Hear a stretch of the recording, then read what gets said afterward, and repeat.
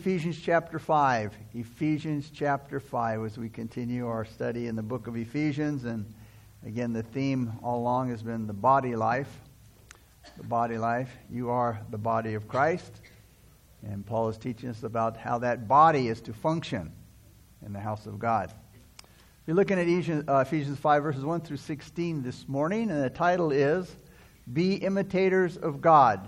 And again, the title comes right out of the Word of God. Be imitators of God. Paul now calls for the Ephesians to live like the Christian. To live like Christians. To live a life that matches their new nature. Be imitators of God. And we're to be imitators of God in everything that we do. Because you are His dear children. As we'll see in verses 1 and 2. Notice chapter 5, verses 1 and 2. And he starts off, therefore be imitators of God. Right off the bat. Be imitators of God as dear children. And walk in love as Christ also has loved us and given Himself for us, an offering and a sacrifice to God for a sweet-smelling aroma. The believer's walk is important to Paul. Paul said that our walk is to be a worthy walk. Chapter 4, verse 1. It was to be a different walk. Chapter 4, verse 17. Paul said we're to walk in the light. In chapter 5, verse 8. And to walk in wisdom. In chapter 5, verse 15. Now here, he exhorts believers to walk in such a way that their daily life is known by their love. And notice it says, therefore. He begins chapter 5 with therefore. The therefore takes us back to the last part of chapter 4 that we studied last week, especially verses 31 through 32. Walking in love ties in with chapter 4, verse 31 and 32, kindness, tenderheartedness, and forgiveness. That's walking in love. They are attributes of God, who is love. God is infinitely kind, and tender-hearted, and forgiving. And the only way we can have those attributes is by imitating the source. Now, we get our word mimic from the word imitator. It's somebody who imitates. It's somebody who copies certain traits of another person. And because we are imitators of God, Christians are to mimic God's traits. And we're to do that more than anything else, we're to mimic His love. The whole Christian life is mimicking the life of Jesus Christ. And God's purpose is salvation. In salvation is to save men from sin and to conform them to the image of His Son. Paul said in Romans 8:29. But in order to do that, to mimic all that Christ is, you have to know what God is like. In order to know what God is like, you have to study His Word. Because that's where He tells us all about Himself. But the more we learn about God's character, the more we learn how we don't even come close to it. And how impossible it is for us to fulfill the command to be like Him. To be absolutely perfect like He is. It's natural for children to imitate their parents. And how many of you can go back and remember your kids when they were small and you were doing something, you turn around, they were doing exactly what you were doing, or trying to do, imitating you. They watched you. They watched us. And they do things that we would do, good or bad. So we would always have to be careful, what we were doing because they're mimics. They would, try to do exactly what we would do. So, again, it's natural. And because He's forgiving, all right, we're to be forgiving. Because our Heavenly Father is holy, we're to be holy. Because our Heavenly Father is kind, we're to be kind. Because God in Christ humbled Himself, we're to humble ourselves. Because God is love, we are to walk in love. So we're to mimic Him in everything, in all of His attributes. But as we know, it's not easy. Why? It's not natural for us. It doesn't come natural. That's why we need a new nature. And that's why we need the everyday, never-ending power of the Holy Spirit working in us so that we obey God's Word. The greatest proof of love is undeserved and unlimited forgiveness. The greatest display of God's love was when He gave His only Son to die for our sins. God's love brought forgiveness to man.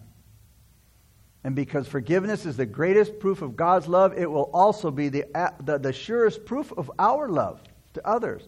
Love will always lead us to forgive others, just like love led God to forgive us in Christ. There's no better way to prove a hard, loveless heart than to be unforgiving. There's no better way to prove a hard, loveless heart than unforgiveness. Forgiveness always proves love is present, because only love has the reason and power to forgive. How much love we have is based on how much we've been forgiven, how much we forgive. It doesn't matter what another believer may do to us, no matter how terrible or hurtful or unfair. Jesus paid the debt for that sin too. So there was never one that was treated as terrible or hurtful or unfair as Jesus Christ was.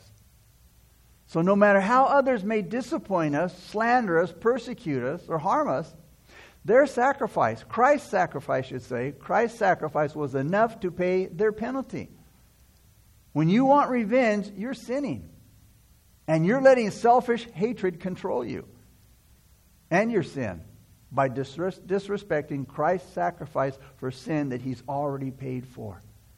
Jesus paid the penalty for every sin.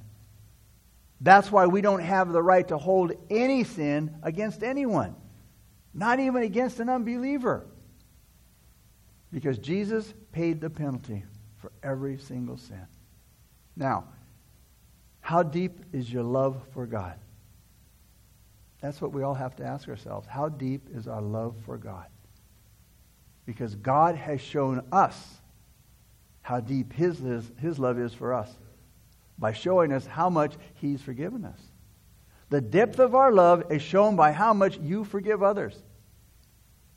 How you love is also shown by how much you know that you've been forgiven. You see, He forgives in love because His Heavenly Father has forgiven in love. And He wants to be an imitator of His Father.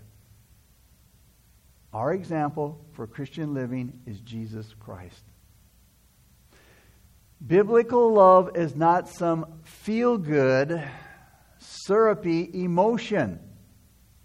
It's not some feeling for someone.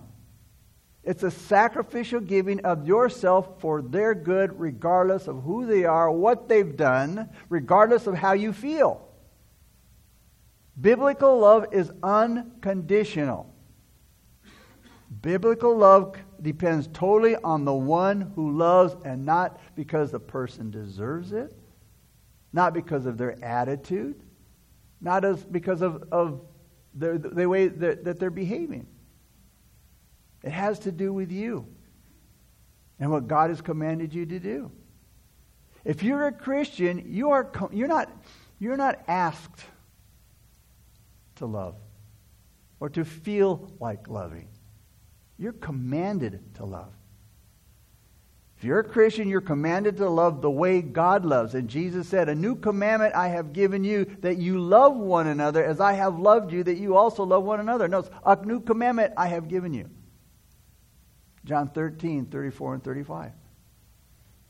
He says, "I am commanding you to love one another as I have loved you." Now you might say, well, wait, if I love somebody because I'm told to, aren't I being a hypocrite? No, you're being obedient. You see, you'd be a hypocrite if you pretended that you really meant it.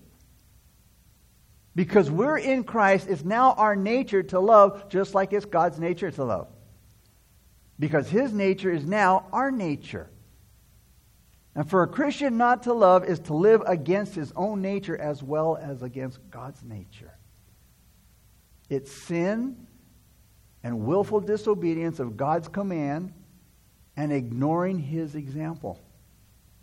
The Christian's walk in love is to every person, every believer, and even the unbeliever. When Jesus died for us, it was an offering. It was a sacrifice made to God. It was a sweet-smelling aroma, Paul said. A sweet-smelling aroma to His heavenly Father, because that sacrifice showed in the best way God's kinds of love. Jesus said, greater love has no one than this, than to lay down one's life for his friends. John 15:13. To lay down their life. You're to lay down your life for others, as Jesus laid down His life for us. Look at verses 3 and 4 now. But fornication and all uncleanness or covetousness, let it not even be named among you, as is fitting for saints, neither filthiness, nor foolish talking, nor coarse jesting, which are not fitting, but rather giving of thanks. For this you know, that no fornicator, unclean person, nor covetous man who is an idolater has any inheritance in the kingdom of Christ and God. These are common sins of believers today. But Paul says Christians should never be involved in sexual sins of any kind. Paul said in 1 Thessalonians 4, 3 through 8, for this is the will of God. He's going to tell you what the will of God is. Your sanctification, that is you being set apart. That you should abstain from sexual immorality. That each of you should know, notice, should know how to possess his own vessel in sanctification and honor, not in passion of lust like the Gentiles who don't know God, and that no one should take advantage of and defraud his brother in this matter. For God did not call us to uncleanness, but in holiness. Therefore, he who rejects this does not reject man, but God, who has also given us His Holy Spirit. So if you reject the Word of God, and especially here what Paul just said, you're rejecting God. You're not rejecting man. Christians should never be guilty of filthiness and foolish talk or coarse jesting. The word filthiness is obscenity in general. Any talk that's degrading, any talk that's disgraceful, and any talk it means dirty speech. Shouldn't be involved in any talk that's dirty speech. But instead of being involved in any kind of sexual sin or filthy talk, the believer's mouth should be busy thanking God and praising Him. And if we're known for anything, it should be for loving God and others by continuous thankfulness. Paul said in 1 Thessalonians 5:18, in everything give thanks, for this is God's will for you in Christ Jesus. Notice, in everything. In everything. This is a tough thing to do. To thank God in everything. But it's a divine command. It's easy to thank the Lord for some things, but not everything. But if you look close enough, you can find reasons to thank God in everything. Paul warns us here that filthy language does not belong in the believer's mouth, because it doesn't reflect God's holy presence in our life. How can we praise God, tell others about His goodness, when they hear us using foul language? When they hear us cussing? God told Joshua in Joshua chapter 1 verse 8, this book of the law shall not depart from your mouth. God's words should not depart from our mouth. James speaks about the tongue in chapter 3 verses 9 through 12. Let me read it to you from the New Living Translation. Sometimes he's speaking of the tongue, sometimes the tongue praises our Lord and Father. And then sometimes it curses those who have been made in the image of God. And so blessing and cursing come pouring out of the same mouth. Surely, my brothers and sisters, this is not right. Does a spring of water bubble out with both fresh water and bitter water? Does a fig tree produce olives or a grapevine produce figs? No. And you can't draw fresh water from a salty spring. What he's saying, the same mouth cannot bring forth praises of God and foul language. Look at verses 5 through 7 now. For this you know, that no fornicator, unclean person, nor covetous man, who is an idolater, has any inheritance in the kingdom of Christ. Let no one deceive you with empty words, for because of these things the wrath of God comes upon the sons of disobedience. Therefore, do not be partakers with them. God does not take sin lightly.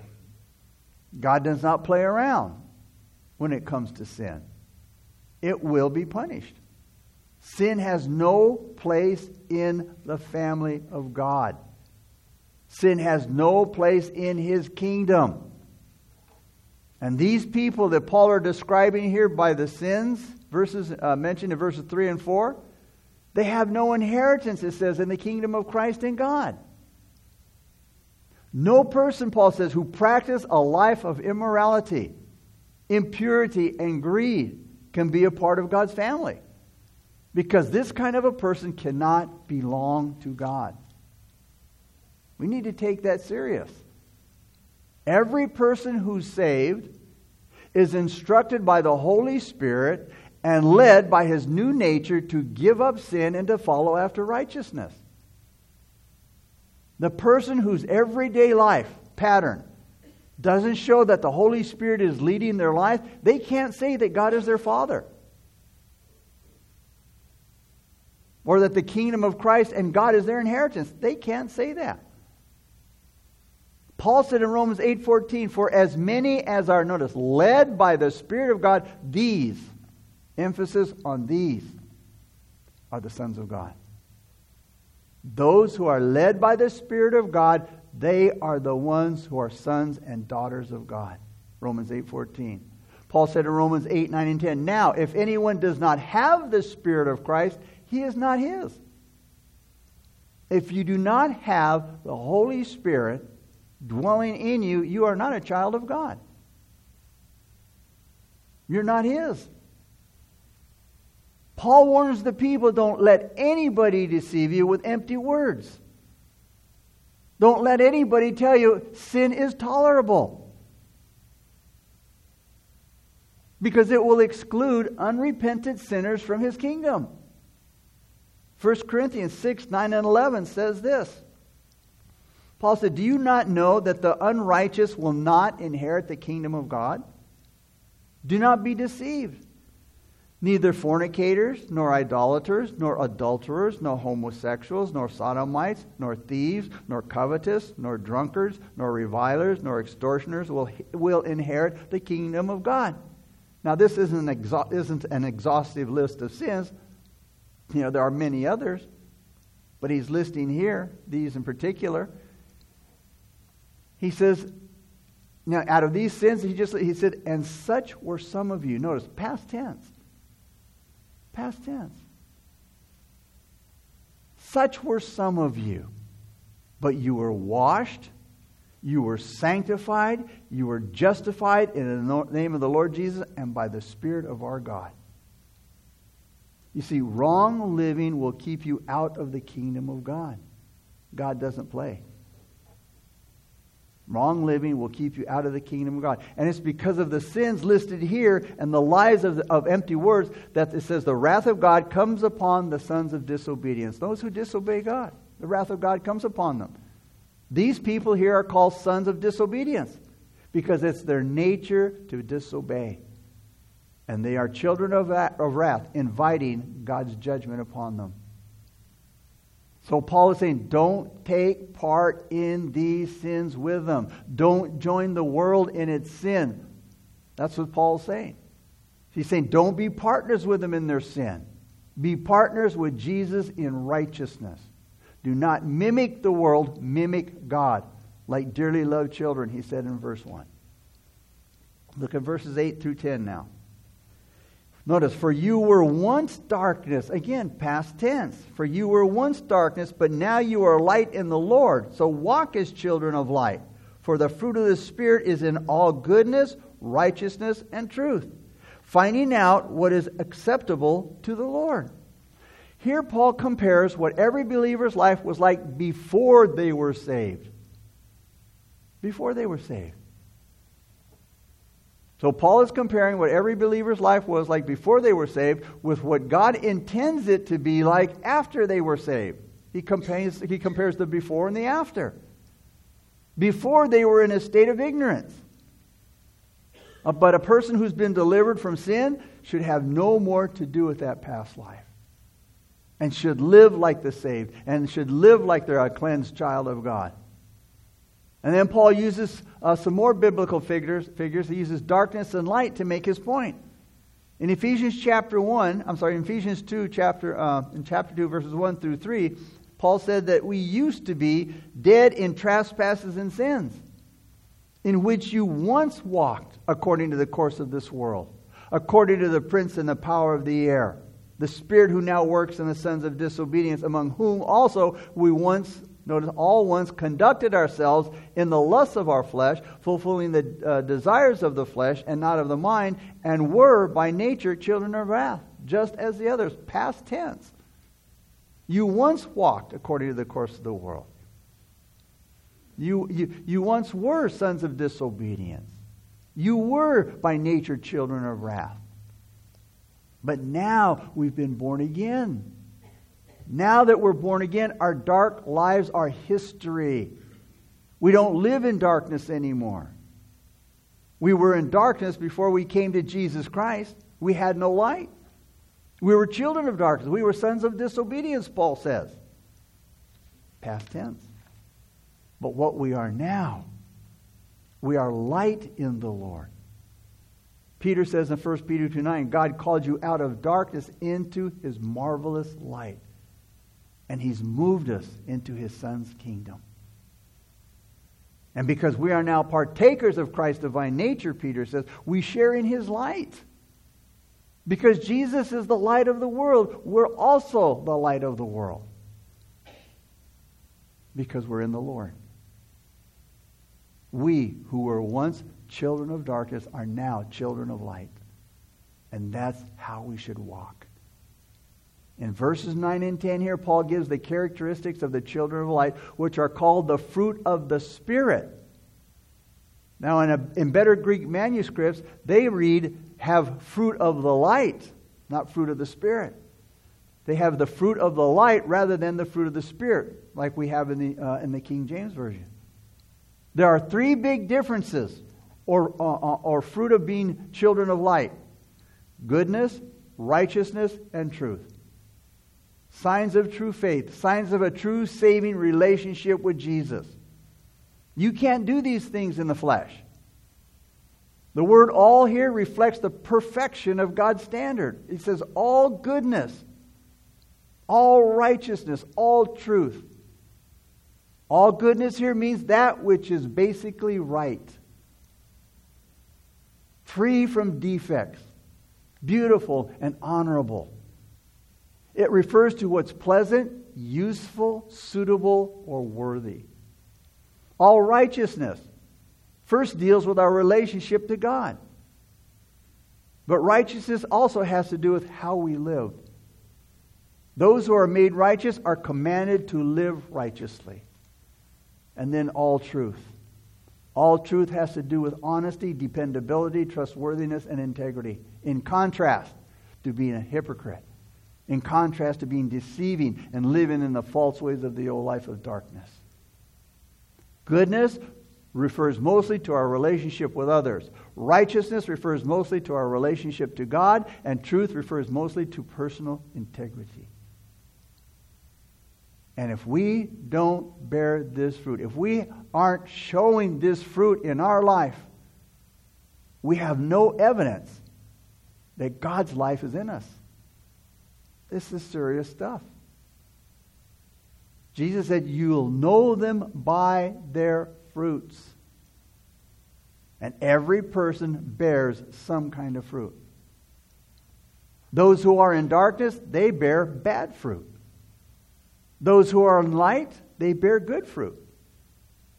So if you don't bear some fruit of righteousness in your life, you really cannot say you're a Christian. There's no such thing as a fruitless Christian.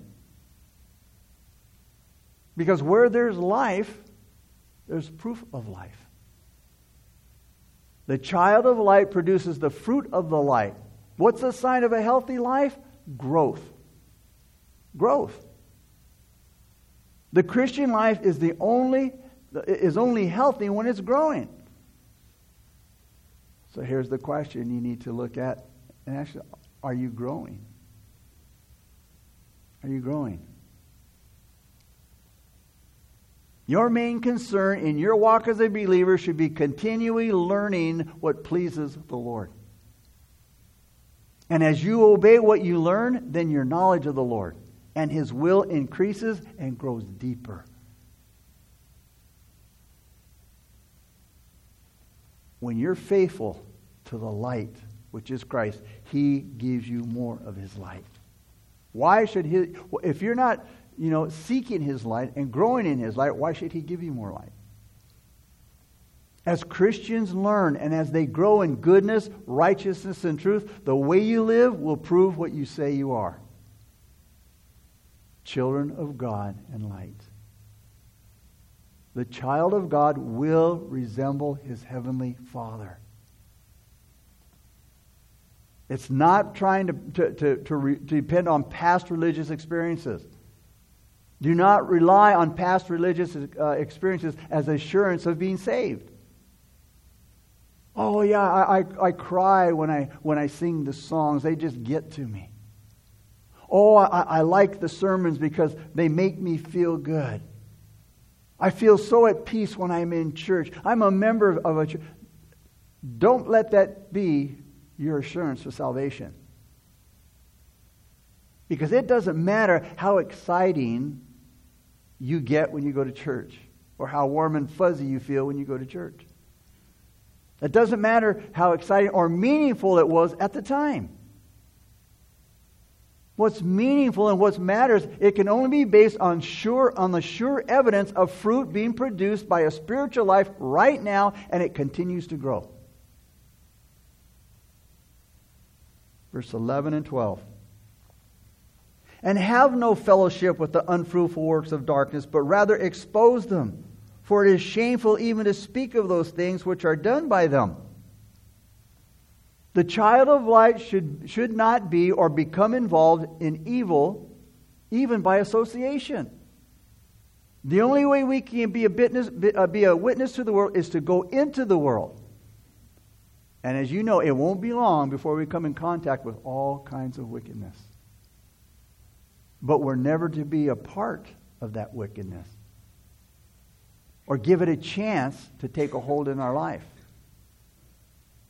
If we compromise God's standards, our witness is blown, and our character is weakened. No act of unrighteousness is acceptable to God. We're not even to have contact with a fellow believer who's openly sinning, and that could even mean a family member. 1 Corinthians 5, 9 through 11, 2 Thessalonians 3, 6 and 14. Paul's command is simple and it's to the point.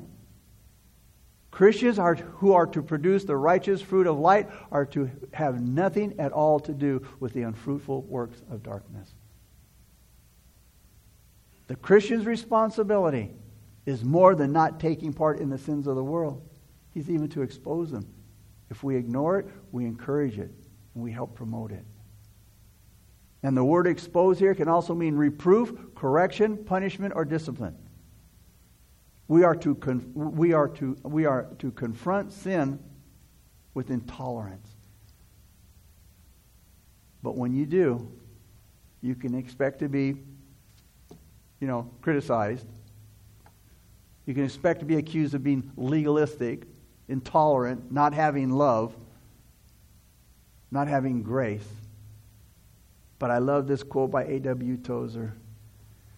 The man who preaches truth and applies it to the lives of his hearers will feel the nails and the thorns and he will lead a hard life, but a glorious one.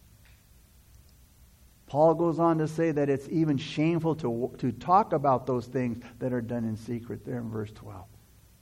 Because some things are so wicked that we shouldn't even talk about them. Because even describing them is morally and spiritually dangerous, he said. Our resource for exposing evil is in the Word of God. It's a Bible. It is light. It will let you know all that's evil. Verses 13 and 14. But all things that are exposed are made manifest by the light, for whatever makes manifest is light. Therefore, he says, awake, you who sleep, arise from the dead, and Christ will give you light. So Paul invites us here, invites those who aren't children of light to come to the light, to be saved. Verses 15 and 16. See then that you walk circumspectly, not as fools, but as wise, redeeming the time because the days are evil. The Bible says that a fool is a person who says in his heart there is no God, and who is morally corrupt and doing vile things. The fool is a person who lives apart from God, denying God by the way that they live and by the things that they say. And by doing these things, he becomes his own God, and he turns his nose up at God. He turns his nose up at sin. And he's a fool because he pollutes everybody else with the ungodly foolishness that condemns him. So Paul's command for believers to walk circumspectly or carefully, it's based on what he's just been teaching. The word circumspectly means accurate, exact, and it carries the related idea of looking, examining, and investigating something very carefully. It also carries the idea of alertness. Redeeming the time, it's the idea of using our time wisely, using our opportunities wisely. And evil days, doing these things, walking circumspectly, redeeming the time because the days are evil. Evil days gives us less opportunity for doing what's right. Evil distracts and it disrupts us. And with all the evil today, we have to be more responsible to use our time wisely. And that's why he says in verse 14, Therefore, it takes us back to Paul's call for believers to walk as those who have been raised from the dead and are living in Christ's light. Christians are to walk wisely, not foolishly, because they are God's children and because they're saved through Christ's sacrifice. Only the wise walk is fitting for the child of God. Paul commands believers to walk like wise men in verse 15. In wisdom and to live like the people that they are. In Christ we are one. We're separated. We are love. We are light. We are wise. What we should do, what we do should match what we are. Redeeming the time, that is making the most of it, has the basic meaning of buying, especially of buying back or buying out. And it's used to bind a slave in order to set them free. So the idea of redemption is implied here. We're to redeem, buy up all the time that we have and devote that time to the Lord. We're to buy up the time for ourselves, but we're to use it for serving the Lord. And then Paul encourages us to make the most of our time right after he encourages us to walk wisely rather than foolishly. Other than purposely disobeying God's word, he says the most spiritually foolish thing that a Christian to do is to waste time and opportunity. To waste away his life in the little things that weren't really important. And in half-hearted service to the Lord. When we walk obediently in the way of the Lord, we walk carefully, circumspectly, making the most out of our time. We take full advantage of every chance we get to serve God, redeeming our time, using it for His glory. Paul said in Galatians 6:10, as we have opportunity, let us do good to all, especially to those who are of the household of faith. In other words, a man should do every kind of good work that God places before him, as far as time and ability allow. Look at verse 17 as we close. Therefore, do not be unwise, but understand what the will of the Lord is. Paul says, don't be unwise. This reemphasizes what Paul said earlier about believers not to be unwise, but understand what the will of the Lord is.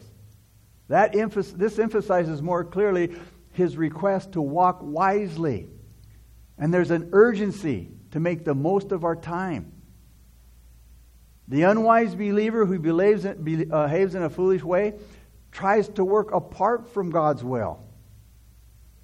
And they're weak, and they're frustrated, and they're ineffective in their personal life and in their work for God. And the only way to stop this foolishness is to find out what is God's will and then follow it. God's basic will is found in the Bible, and that's where we find His perfect will. And we find sufficient guidelines for knowing and doing what pleases God. But the will that Paul seems to be talking about here is the Lord's specific leading of individual believers. Now, even though God's plans and directions for each believer aren't found in Scripture, the general principles for understanding them are here in the Word of God. God doesn't promise to show us His will through visions and coincidences or miracles, but He doesn't leave us guessing either. What God wants more than anything else is for all His children, is that they know and obey. That they know and obey His will, and He gives us every possibility to know and to obey it. So in closing, God's primary will is for every person is that he be saved through Christ, brought into His kingdom. God's will is also that we be Spirit-filled, as Paul goes on to teach in verse 18. We experience God's will by being sanctified, that is set apart from sin. Paul said in 1 Thessalonians 4:3, this is the will of God, your sanctification, being set apart. And we enjoy His will as we submit to God and others. Submission is believing that God is able to accomplish His will in my life through the people that He's placed in authority over me. That's an important definition of submission because it focuses on it puts the attention on God and not the person that's over you. Hebrews 13:17 says this, obey your spiritual leaders and do what they say. Their work is to watch over your souls, and they are accountable to God. Give them reason to do this with joy and not with sorrow. That would certainly not be for your benefit. Father, we come before You in Jesus' name, and we thank You for Your word, Lord. We thank You for the wonderful words that You give us, Father, and Father, that You, Father, so wonderfully explain to us, God. Help us to be what we're called to be. Father, men and women of God who walk in the light, who obey the Word of God. And Father, we praise and give glory and honor through our lips. And that no filthy language, God, should be found in our lives, in our mouths, Father. Lord, we ask that You would bless our time now as we partake in communion. And we pray these things in Jesus' name. Amen. Brother Larry?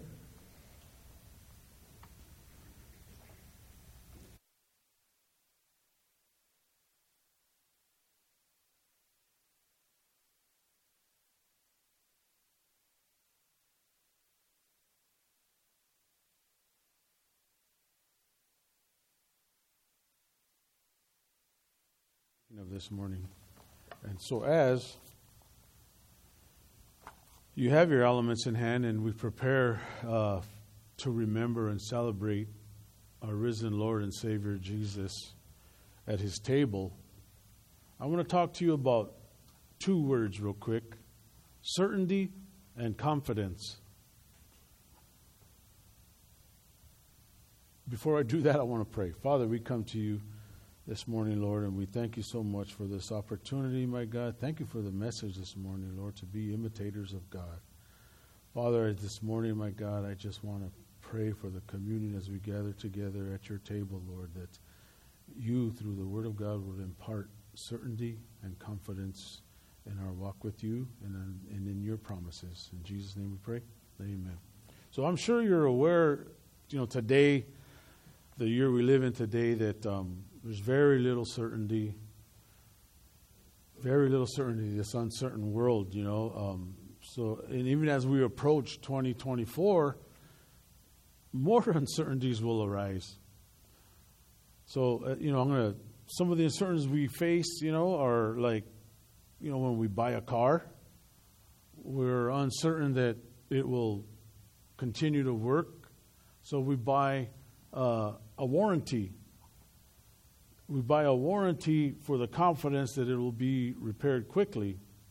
And then we buy auto insurance because of the uncertainty of not being in an accident. No one wants to be in an accident, but we're all uncertain that we won't be in an accident, whether no fault of our own or someone else.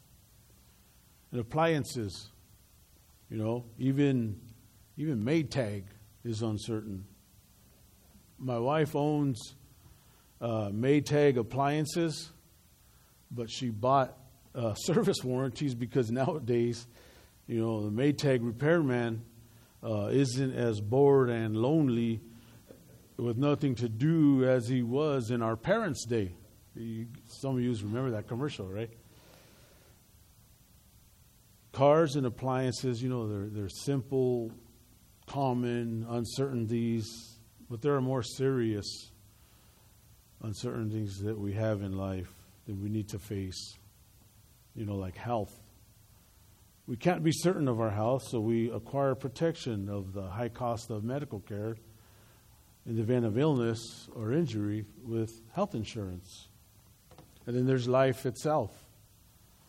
We have no certainty of the number of days that God will allow us to be pilgrims on this earth. We're only certain that He's the one who knows the number of days, but as far as will I live to be 70? Will I live to be 90? Will I live to be 120? Will I live to be, we are so uncertain. So we purchase life insurance. So to not leave our loved ones with our debt. And what about terror and crime? Ever since September 11th, 2001, the uncertainty of our government to prevent another attack looms in our minds. And then crime itself. Are you certain you can walk down any street at any time of the day? I stop for coffee every morning at the local Yum Yum Donuts I get there about 4:15 on my way to work. I stop, I get out, I look around, I see the hangers around. I'm like, oh man, these are some uncertain characters. So I go in real quick. I have my $2.29 laid on the counter. The guy sees me, he already knows, has my medium coffee ready. I'm out of there. But as I'm in there, I'm looking around because there's a lot of hangers around that, I don't know what they're going to do.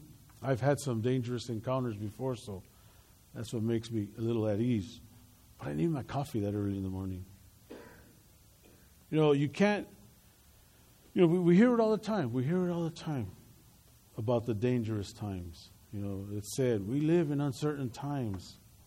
But if I were to ask you today, is there anything in life you can be certain of? I can see all your smiles because you guys all wear smarty pants. You're thinking, oh, sure, you can be certain of death and taxes. True, that is true. Okay, but is there anything beyond death and taxes that you can be certain and have confidence in? You can't be certain about government. You can't be certain about people. You can't be certain about anything physical or material. Plain and simple. There's just no guarantees in the physical and material. With that being said, I want to point you to who and what is certain that you can have the most absolute confidence in. Can you please open your Bibles to 1 John chapter 5. Starting in verse 11, it reads like this. And this is the testimony that God has given us eternal life, and the life is in His Son. He who has the Son has life. He who does not have the Son of God does not have life. These things I have written, in verse 13, he continues, these things I have written to you who believe in the name of the Son of God, that you may know that you have eternal life, and that you may continue to believe in the name of the Son of God. Verse 14, now this is the confidence that we have in him, that if we ask anything according to his will, he hears us. And if we know that he hears us, whatever we ask, we know that we have the petitions that we have asked of him. The testimony of the Lord is sure. Psalm 19 verse 7 tells us in the New King James Version. And the NLT says, the decrees of the Lord are trustworthy. You know, when you go to court, you swear an oath to tell the truth, the whole truth, and nothing but the truth. And you give your testimony, and the jury is dependent upon you to be honest, forthright. But life has shown us through experience, you could watch a trial on TV, or you perhaps been in court and you know the situation that's going on, and you've seen people lie in their testimony. Well, God is not man that he should lie. So it says right here that his testimony, the testimony of the Lord is sure. You know, verse 10 said of John chapter 5, that God gave us testimony. And verse 11 says the testimony we receive from God is a gift. And that gift is eternal life in his Son. So that gift of life is only for believers, born again believers, not the unregenerated type. You know, who are the born again believers? Perfect with Pastor Joe just taught this morning, imitators of God. And who are not the born-again believers? The unregenerated, the ones who practice lawlessness.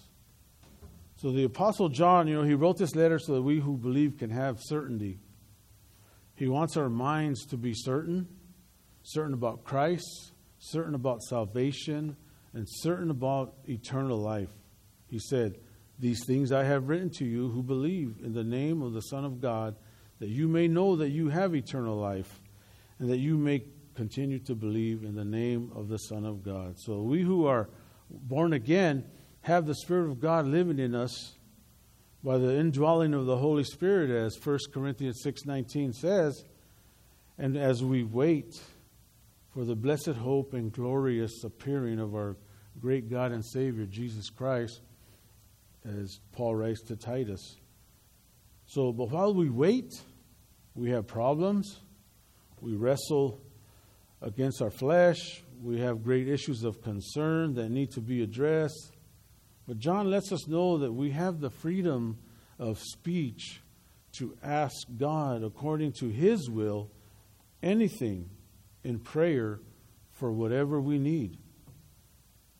He says in verse 14, now this is the confidence that we have in him, that if we ask anything according to his will, he hears us.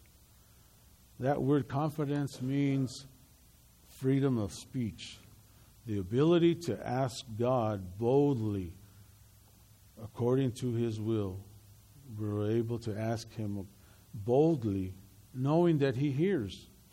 So John can impart this certainty and confidence to us, because remember, he was with Jesus when Jesus promised in John chapter 15, when he promised us verses 14 to 16. He said, "You are my friends if you do whatever I command you." You be imitators of God, right? Do what he commands you. He says, "No longer do I call you servants, for a servant does not know what his master is doing. But I have called you friends, for all things that I heard from my Father I have made known to you."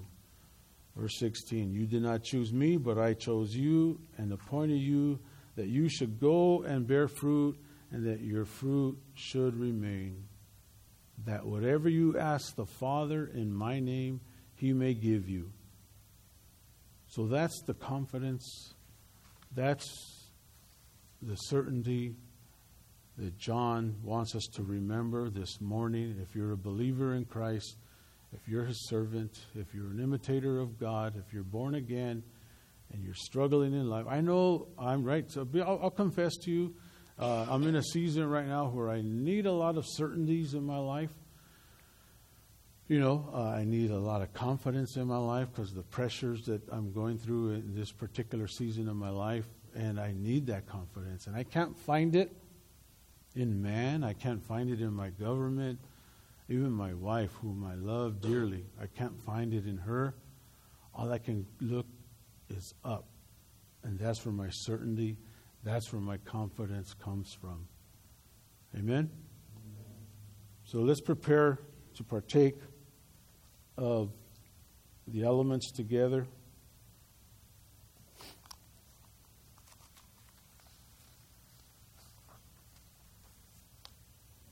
In 1 Corinthians chapter 11, Paul said, "For I received from the Lord that which I also delivered to you, that the Lord Jesus, on the same night in which He was betrayed, took bread, and when He had given thanks, He broke it and said, 'Take, eat, this is my body which is broken for you. Do this in remembrance of me.'" Let us partake of the broken bread.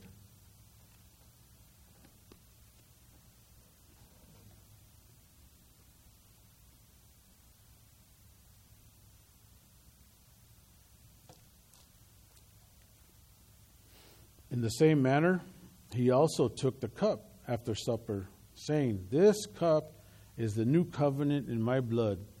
This do as often as you drink it, in remembrance of me. For as often as you eat this bread and drink this cup, you proclaim the Lord's death till He comes." Let us partake of the cup. Jesus, we come to you this morning, and we come to celebrate you, Lord, and to remember you, what you did, the full debt that you paid for our sins, the breaking of your body, the shedding of your blood for each and every one of us that you called. We were lost, without hope, but you called us by name. You called us, you saved us, you restored us, you sanctify us. You are sanctifying us. You indwell us with your Holy Spirit. We are so grateful this morning for all that you do, Jesus, and all that you have done and all that you have accomplished throughout history and even personally in our own lives. And it's your name we pray. Amen. Amen. So, got a few announcements I want to make. Starting on Tuesday at, I'm going to need my glasses for this small print here. Starting on Tuesday at 7 p.m., Standing in the Gap with Pastor Tony, where the church meets every Tuesday at 7 p.m. We gather for prayer, and now they're meeting here in the sanctuary. Standing in the gap. How many of you have ever stopped a bully from picking on someone? Or, okay, I see a few hands. You jump in, right? You see a bully, you see someone being abused by a bully, and it's like, that's not right, And I always crack up because Pastor Tony always cracks up at me when it comes to praying for one another. My dad taught me and my brother that whenever you fight and you see your brother fighting, jump in no matter what. And the same thing, I use that application in church. A brother tells me, "Hey, bro, I need prayer." Jump in. I pray. So that's what standing in the gap is. We pray for the church. We pray for the needs. So if you feel the need to come out on Tuesday, jump in. Jump in for your brothers and your sisters in the Lord. Then on Wednesday night, we're back here for Bible study. As Pastor Joe continues in his series with Ezekiel, chapter 13, the title is False Prophets.